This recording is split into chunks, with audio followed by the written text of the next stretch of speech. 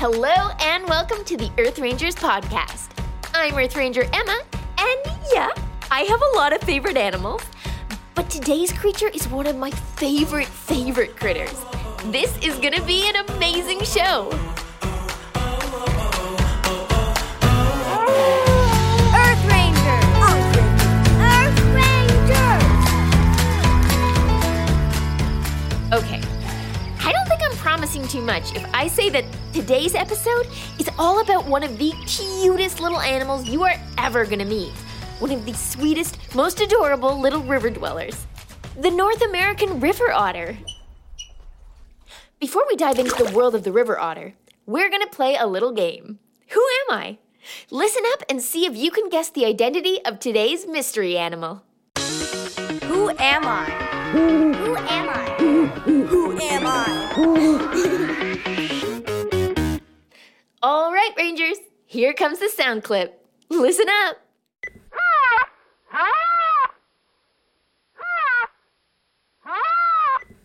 Okay, here's a little hint. We've learned a lot about this creature in a past episode. In fact, we even spoke to this animal's zookeeper from the Toronto Zoo. Any ideas? Here's that sound one more time.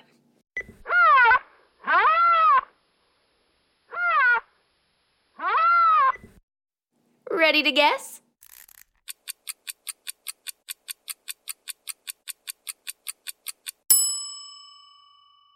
Did you guess rhinoceros? If you did, you're right. Wow, who would have thought rhinos would sound like that? That sounded more like a tiny bird as opposed to a ginormous rhinoceros to me. There are actually 5 different types of rhino on Earth. 2 species from Africa, the black rhino and the white rhino, and 3 from Asia, Sumatran, Javan, and greater one-horned. Rhinos are such important animals. They're one of the largest land mammals alive today. Unfortunately, there are fewer than 30,000 of them alive in the wild. Rhinos have been hunted extensively for their horn, as some cultures believe that the horns have medicinal properties. They absolutely do not. In fact, do you know what rhino horns are made of? Keratin. That's the same stuff your hair and fingernails are made of. And last time I checked, there was nothing medicinal about hair or fingernails. Rhinos need our protection. They're big, they're beautiful, and we want to make sure that they're here for a long, long time. For more info about rhinos and a super fun interview with my friend Angie the Rhino Keeper, check out episode 22 of the Earth Rangers podcast. Now, Earth Rangers, I am really excited because it's time for our creature feature. Creature feature! Creature feature! As I said, today we're going to be learning all about the North American river otter. And I figured the best place to talk about river otters is an actual river. I'm at the shore of the Humber River, which flows right by the Earth Rangers Center. Now, the chances of me coming across a river otter around here are pretty slim. They are very elusive. But wouldn't it be cool if... sorry, wait a sec. So sorry. I'm just getting a text from Earth Ranger Kyla. It says, "Are you recording the River Otter episode?" Yeah, sorry. Let me just tell her that now is not a good time. Yes, I am, right now. Exclamation mark, cringy face emoji. Now, as I was saying, I think that... sorry, Earth Rangers, I really should turn my phone off. But wait, what's this? Kyla says, "In that case, I challenge you to a river otter creature feature face-off." What? I just gotta answer her. One sec. What? Question mark? Astonished emoji? Kyla says, "We take turns saying interesting facts about river otters. Whoever runs out of facts first loses. Whoever says the last fact is the undisputed victor. You in?" Yeah. In it to win it. Sounds like we're in for an ultimate showdown. Ultimate show. Ultimate showdown. Let's do this. But since it is my show, I'm going first. She says okay. Here we go. Did you know that river otters make their homes, called burrows, near the edge of a river, lake, or swamp? River otters are as comfortable on land as they are in water. Aha! Kyla says, did you know that the burrows have multiple entrances and exits so the otters can come and go from the water easily? Yeah, I totally knew that. Oh, but did you know that their long tails, webbed feet, and waterproofed fur help to make them excellent swimmers? They can also hold their breath underwater for up to 4 minutes. Sit. And Kyla's fact is, I bet you didn't know that North American river otters are actually members of the weasel family? Weasels? Really? That's cool. Okay, yeah, but did you know that the otters will eat fish, crayfish, amphibians, and turtles? Sit.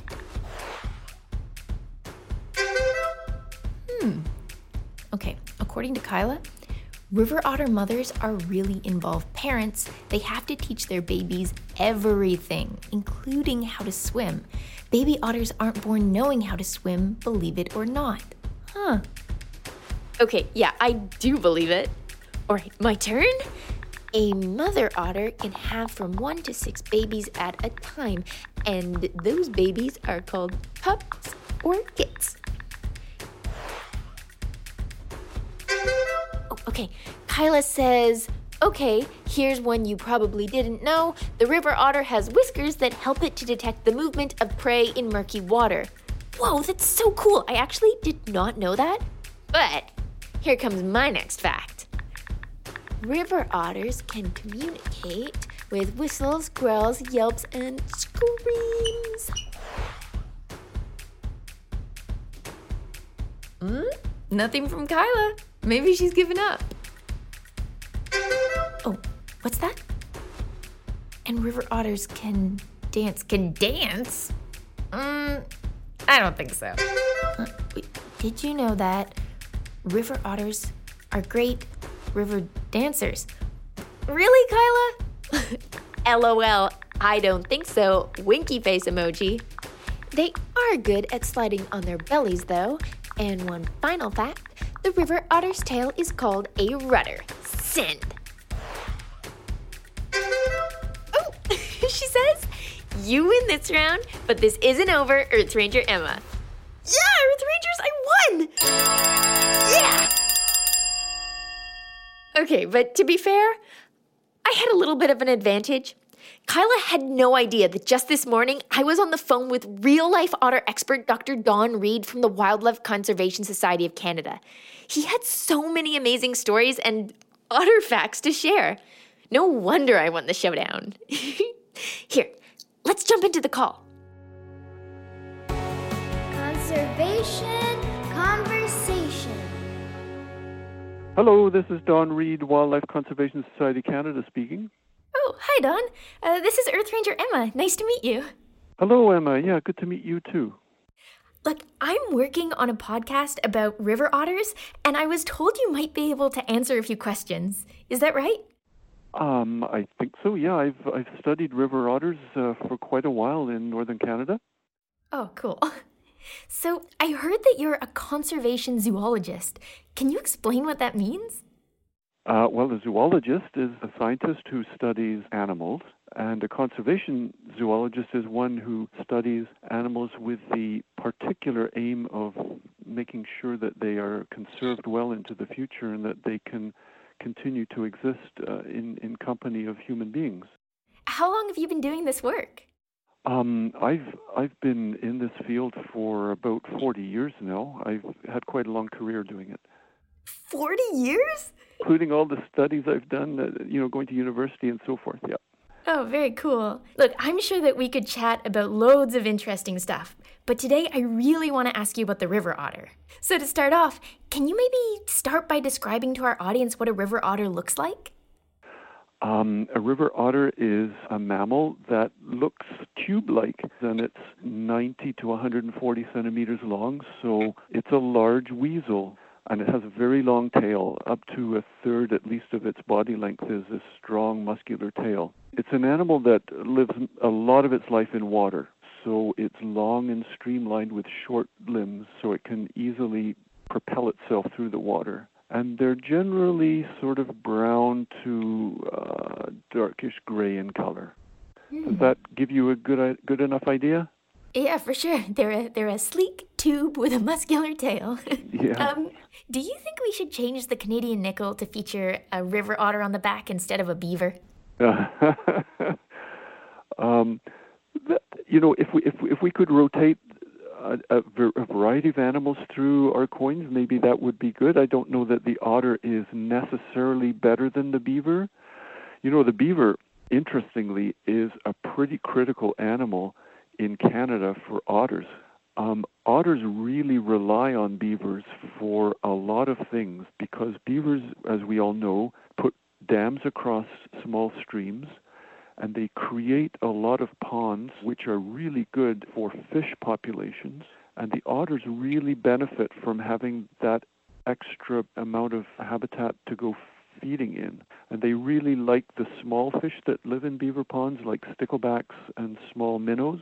The other thing that beavers do that's very valuable for otters, especially in boreal Canada, is create these beaver lodges and bank burrows, and then otters have a good place to den. And that's especially important in winter because if you think of winter with all our ice cover on all our water bodies, there's relatively little area left of open water where the otters can both breathe but then dive down and look for food. So these lodges and bank burrows become that kind of a place where the otters can come out of the water into a sheltered place to breathe, but also then immediately get back into the water without having to fight through ice, get back down and start feeding again. Oh, it's so neat that they can share their habitat that way. Yes, and they have a very complicated relationship. So they're pretty similar in body size, and I think a big beaver could fight off an otter, but the otters want access to these places to den. So I think sometimes the otters force the beavers out of their lodges, and the beavers will go into an adjacent bank burrow. Mostly the otters will be using beaver lodges and beaver bank burrows that the beavers have abandoned, because beavers create lots of these things, and they don't need to occupy all of them during the winter. But generally speaking, it's sort of a mutual standoff, so to speak. The otters are really benefiting from what the beavers have done in terms of creating habitat, and the beavers are sort of accommodating them and can't fight back and don't have a particular reason to fight back for the most part. You said they're a similar size, and sometimes otters live in their dams. So do people ever confuse otters and beavers? I mean, it sounds like they have a lot in common. Yes, they can get confused. If you're not used to seeing these animals in the wild and you just look out on a lake or a pond and you see an animal swimming across it, you could get them mixed up. The thing is that if you look closely at the tails are so different in the two animals. And of course, if you get fairly close, the beaver will start splashing its tail because it's aggravated that you're there, and it'll make that big bang on the water surface with its tail. Otters won't do that. They will pretty much dive and try and disappear because they're pretty shy animals. So the trick is spotting the tail. Gotcha. Yeah, if you can get a close enough look. What is your very favorite thing about river otters? One of the really neat things about them is their social system, and we still don't really understand it well, especially in northern areas. So they seem to have two different kinds of social groups. One is the typical family, and the other we call a clan. Okay, now the family really is not what we think of as a human family with the father helping the mother out. An otter family, like so often with mammals, is the mother looking after her young, and occasionally with a helper who might be a female from a previous litter. So that's a common grouping. And the other group, the clan, appears to be largely groups of males that come together in times of the year when they can go around and live together and forage together and benefit from each other in terms of cooperative foraging. So one animal will go down, find a school of fish, and communicate that to the others in the group by coming to the surface with the fish it's just caught. So the group then knows where that school of fish is, and they can go down and look for it again. So that clan organization is something we don't fully understand because we don't know the relatedness of those males. We don't know whether they are brothers, father and offspring, that kind of thing. But it seems quite common across boreal Canada, at least in the summertime, for those male groups to form, and also in coastal areas where river otters actually live in the sea, but just along coasts in Western Canada and into Alaska. Whoa, it's so neat and kind of mysterious that they can organize themselves in different ways to cooperate. That's really cool. Yeah, I think they're pretty intelligent animals. And, they're fairly long-lived. The oldest known otter was 17 years old. To be an elder in the otter world would be anything over 10. But fairly long-lived animal with social system like this, I think they are quite adaptable, so to speak. And that shows from the point of view of them occupying so many different kinds of aquatic environments across North America, from places that are really in the desert to right out in the salt water along the coast, to high alpine lakes, to all through the boreal forest and all our lakes and ponds and streams. So they've managed to occupy all these different parts of aquatic world and, evolve to deal with that in different ways. Wow, well, the otter sounds like an incredibly fascinating creature, and your work sounds so cool. Thank you so much for talking to me and teaching me all about this wonderful creature. Well, thank you very much for your interest. It's really exciting, and I'm really pleased to have been able to do it. Thank you very much. Oh yeah, I guess I ought to let you get back to your work now. Back to analyzing data. Yes, thanks very much. Yep, bye. Bye-bye. Wow, that was really cool. That's amazing that Don has been working as a wildlife biologist for 40 years. He must have had so many wonderful animal encounters during that time. That reminds me of something. Psst. What is it? Shh. Oh. Wow. Animal encounters. Yep, it's time to listen to some real-life animal encounter stories from you guys, the listeners. Today's story comes to us from Lucas.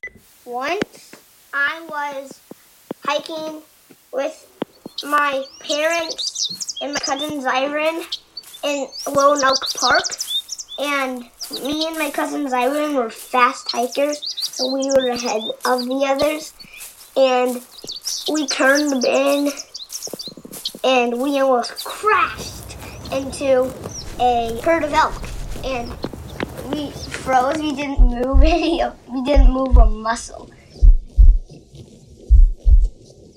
And when the parents got there, they walked backwards, and we followed, and we waited for the elk to cross the path,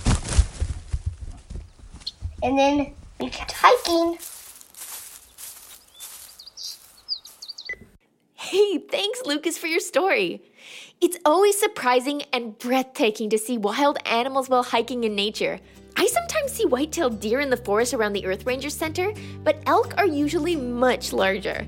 A full-grown elk can weigh up to 700 pounds, while a white-tailed deer usually doesn't get much heavier than 300 pounds. If you have any cool animal stories you'd like to share with us, you can email us at podcast@earthrangers.com, or just click on the megaphone on my website, earthrangers.com/podcast. You can also find a link right here in the show notes. I'm really looking forward to hearing your story. And don't forget, if you submit a story, you automatically get entered for a chance to win an amazing Earth Rangers prize pack.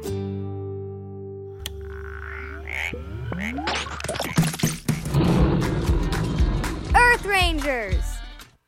Well, I guess that's our show for today, Earth Rangers. So here... Uh-oh. It's Kyla again, you guys.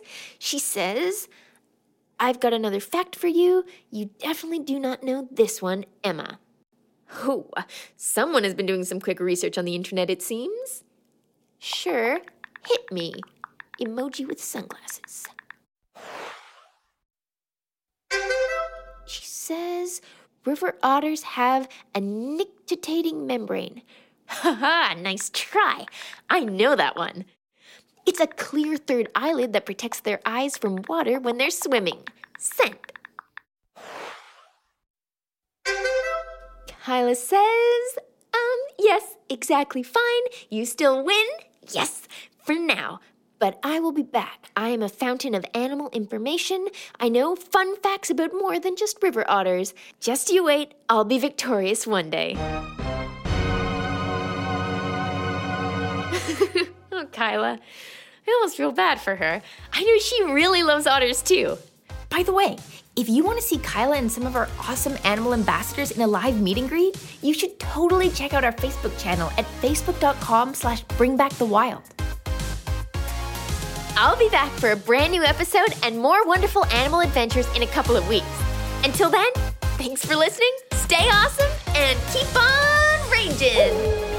Earth Rangers! Earth Rangers! Earth Rangers!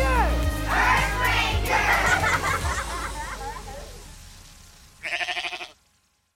Hey, parents and teachers, have you heard about gzmclassroom.com? It's a website where teachers can get companion resources for everyone's favorite GZM shows. 6 Minutes, Mars Patel, Podcast Title Pending, 6 Minutos, The Res, Becoming Mother Nature, Iowa Chapman and the Last Dog, Treasure Island 2020, The Hollow, Young Ben Franklin, and The Big Fib all have companion resources for additional critical thinking, listening comprehension, and ultimately creativity. We made them just for you. And oh yeah, they're free. Free! The people on Facebook didn't believe us, but they are FREE free. Head to gzmclassroom.com and get yours today.